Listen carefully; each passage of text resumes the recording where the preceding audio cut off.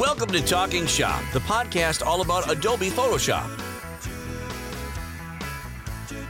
Brought to you by learningphotoshop.cc. Here's your host, Dave Cross.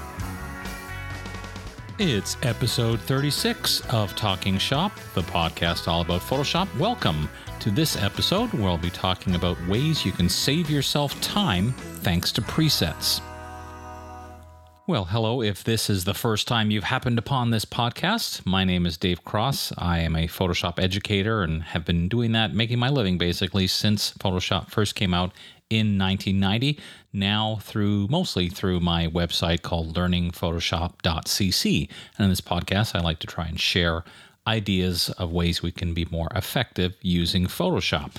And this week's topic lends itself to that perfectly because presets are one of the ways that we can really save ourselves time. And it always kind of surprises me when I watch people. Often I'll go to work with, say, a corporate office, and one of the things they'll have me do is spend a bit of time with each person to get an idea of how they currently work and try and offer some suggestions as to how they can improve their way of working. And very often I'll watch someone and question a couple of things. Often I'll ask them, first of all, any related topic, aren't you not using keyboard shortcuts? Because that's just a whole other topic of efficiency. But anyway, the other thing I'll ask them is, have you considered making a preset for that? And they often kind of look like they kind of know what I'm talking about, but not exactly. So just to clarify, a preset, which comes from the Latin pre for make ahead of time. It doesn't actually come from Latin, I'm sure, but the whole part of it called a preset, to me, reminds me that one of the most effective ways to use it is to do it ahead of time. So here's some examples. There are presets called tool presets, and that's one of the, probably I would say one of the most overlooked presets in Photoshop. Generally speaking, when you click on a tool, one of the first things you're going to do is go to the options bar to change the settings for that tool. And as you probably know by now, Photoshop has a long memory. So if you last used a tool weeks ago, unless you specifically change it, it's still going to have those same settings. So for example, if you clicked on the clone stamp tool and used it several weeks ago set to 50% opacity in lighten mode, it'll still say that. And you'll have to switch it back to some other setting. So what a tool preset allows you to do is to create some of those with different settings. So let's use that example with the clone stamp tool. I would consider making a tool preset, and I'll tell you how to do it in a second. So I would consider ending up with presets for that clone stamp tool, one of which is just 100% normal. So I just want to go back to normal mode, 100% opacity. I've got that. Then I'll make one that's at, say, 75% in lighten mode and 75% in darken mode, just because I know those are ways that I've used the clone stamp tool quite a bit. And now, once I've made those, instead of having to always remember to check the settings and manually switch 3 or 4 different fields in the options bar, instead I just go to the tool preset menu and pick the one that I want. So how we make a tool preset is in Photoshop, where you see the tool icon in the options bar on the very far left-hand side. There's a little down-pointing triangle kind of a thing, and that's a menu. When you click on that, it'll show you your existing tool presets, and on the right-hand side, there's a little button that allows you to make a new tool preset. Now, just as an aside, Adobe tries to help us by naming the tool preset. So, for example, in one of those clone stamp tool presets, it would probably call it Clone Stamp 1 or something, which really isn't a great name for a preset. So you'd want to name it something like 80% or 75% darken or something like that. You don't really need to include the name of the tool in the preset, because whenever you see the tool presets, they're going to have the tool icon beside them. So that's just one simple example. I use it for a lot of different things where over time I realized, even if it was just that day that I realized that was like the 3rd or 4th time I'd switched between 2 different tool settings manually by going to each different field, it would be worth making a tool preset just for that amount of time. There's really no downside to having tool presets other than you might end up with a fairly long list.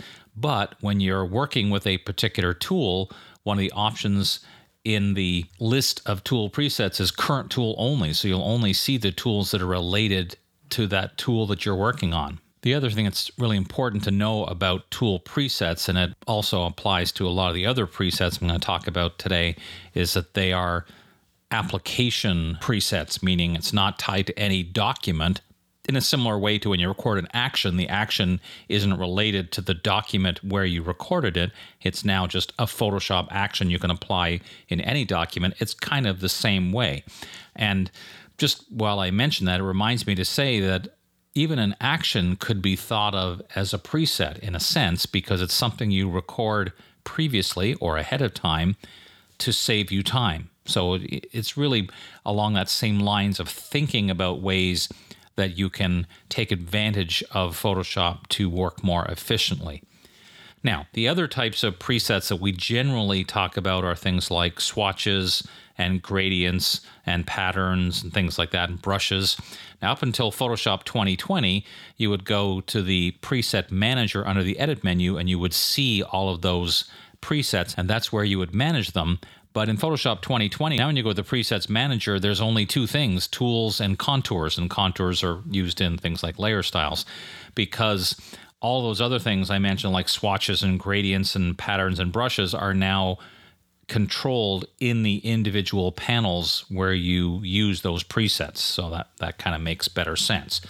But let's talk about those briefly. If you, for example, are working with a series of corporate customers, or maybe you have a bunch of schools that you do work for, and you always want to be using their corporate or school colors, saving swatches of those colors so you don't have to do it every time. It's just another example of thinking ahead to save yourself time.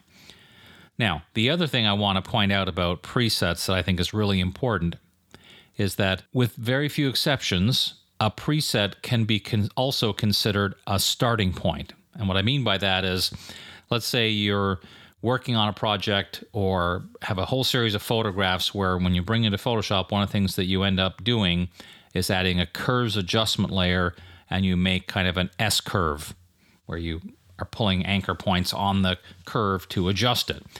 Well, rather than do that every time, you could also do it once, and then in the curves panel, save a preset. Now, some people, when I tell them that, they're like, yeah, but not every photograph is exactly the same. Fair enough. So think of it as a starter preset, meaning now you have a preset where you open a photograph, you load in this S-curve instead of just a blank curve, and then you can tweak it where necessary. So that's a really good approach to take with a lot of different presets, is to view it as a time saver, because you're starting with that, and then you can change and edit and do whatever you want from there. So that's I think a really effective way to think of presets. It's not like applying something that you apply and then you're done. It's just really a time saver. Now, one thing that's technically not a preset, but I would throw it into the mix, is CC libraries. This has become a very important part of a lot of people's workflow, because now you can do things like put your logo into a library. So then every time you need it, you just drag and drop from the library onto your document. So even though, again, technically it's not called a preset, in many ways it is, because, again, if you use that approach of thinking of it as a time saver, then there's no question that it's a big time saver to have things in your library. And again, it's not just logos. You can put colors in there. You can put patterns and brushes and everything. All the things you use often will be available to you. Now, I'm going to tell you about something in Photoshop 2020 that is a game changer when it comes to things like patterns, etc. But first, it's time for the tip of the week.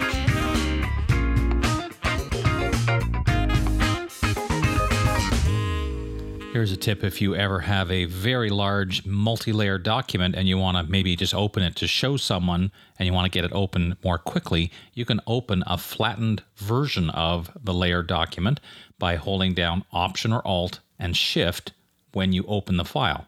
It will read the composite data instead. I think it actually comes up and says that, and open a flattened version under the same name. Now, the only catch is make sure you don't hit save, because you'll be saving your flattened version. But it can be a nice quick way to open a view of a multi-layer document much more quickly. Now, if you use Photoshop 2020, there's a hidden feature, and I always hesitate to use the term hidden because that's kind of a catchphrase that people often put in like a YouTube video, like, secrets of the pros and a hack and hidden, etc. But this really was hidden. In fact, it was so hidden that I didn't know about it. I only found out because my friend and colleague Jesus Ramirez did a video recently that showed this, and that is the ability within libraries to actually access Adobe Capture technology. Adobe Capture is an app for mobile phones that lets you point your device at something and take a picture and turn it into a pattern or trace it into a shape or make it into a brush or capture the colors. This technology most of it is built right into Photoshop now. So if you go to your library, you'll see there's a little plus sign. And this again is in Photoshop 2020 only. You'll see there is an option called Create from Image, and it brings up a separate little interface, and it has the ability to custom make patterns or trace shapes or make gradients or make color themes, all from within Photoshop. And I got to tell you, the pattern part alone it's kind of mesmerizing, actually, when you start making patterns. It reminded me of when I used to have a kaleidoscope many, many years ago as a kid, and just the way it works, it allows you to make these beautiful seamless patterns. So just another way of making presets automatically. All right, so here are some other ideas of ways of taking advantage of the preset idea. One of them is custom shapes. Now, there's a lot of built-in custom shapes, but if you have Adobe Illustrator and have created, for example, a vector logo in Illustrator, you can copy and paste it from Illustrator into Photoshop and save it as a custom shape. So then you have that design built into Photoshop in another way. Honestly, if you're making a logo that's more than one color and it comes from Illustrator, I would, in Illustrator, drag it into my CC library and then be able to access it directly from within Photoshop from that CC library in there instead. So that, I think, is actually a better way. Another interesting type of preset, in a lot of adjustment layers, you can save a preset, like I mentioned before, with a curves adjustment layer. The one that's a little bit different is color lookup. You can actually create a color lookup table, and the way you do that is you add multiple adjustments to your image until you make it look the way that you want, and then you go to File, Export, and you can export that lookup table that can then be applied as one of those adjustment layers from color lookup. So interesting way when you want to create a custom look. Now, the other thing to remember is that Camera Raw is available as a filter from within Photoshop, and inside Camera Raw, there are all sorts of abilities. You can make actual presets of different settings in Camera Raw, or you can take advantage of the relatively new profiles, which are a whole bunch of built-in looks that you can browse through. And again, these are all kind of starter points. So once you click on one of those looks, you can still make further adjustments, and that can be applied on a layer by layer basis. So if you start with Camera Raw on a raw file, of course, you can do the same thing to a raw file. But one of the things I think is great about Camera Raw as a filter is you can also now do it on a layer by layer basis using Camera Raw and applying the same looks to things that, honestly weren't necessarily thought of. I think they're intended for photographic work, but I've had layers that are designs like logos or a graphic, and I've applied some of these Camera Raw profiles through the Camera Raw filter, and it looks really, really effective. So just to summarize a little bit, when you're thinking about presets, please don't think of them as necessarily kind of a one-click, once and done kind of thing. Yes, there are some presets that are designed to do that, where you click a button and it applies something and then you like it or not.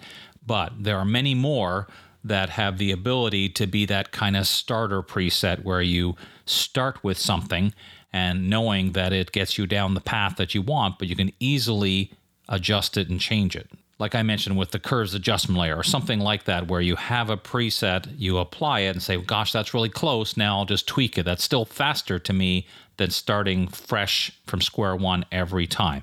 And remember, as you're doing it, it might seem like I'm adding extra work to myself by saving this preset, but then once you save them, they're just part of Photoshop now, so they're available to any other work you're doing. So to me, along with things like actions and using keyboard shortcuts, I think using presets are a simple way to improve your efficiency using Photoshop. Well, folks, it's December 13th as I'm recording this, and I know I'm traveling all next week, and I don't know what the weeks ahead will consist of, so just in case, I'm going to say, have yourself a merry little Christmas. Happy holidays to you and your family. I may still get a chance to jump in next week and say a couple of things, but just in case, have a great holiday time, and I will see you in 2020. I'm Dave Cross. Thanks very much for listening.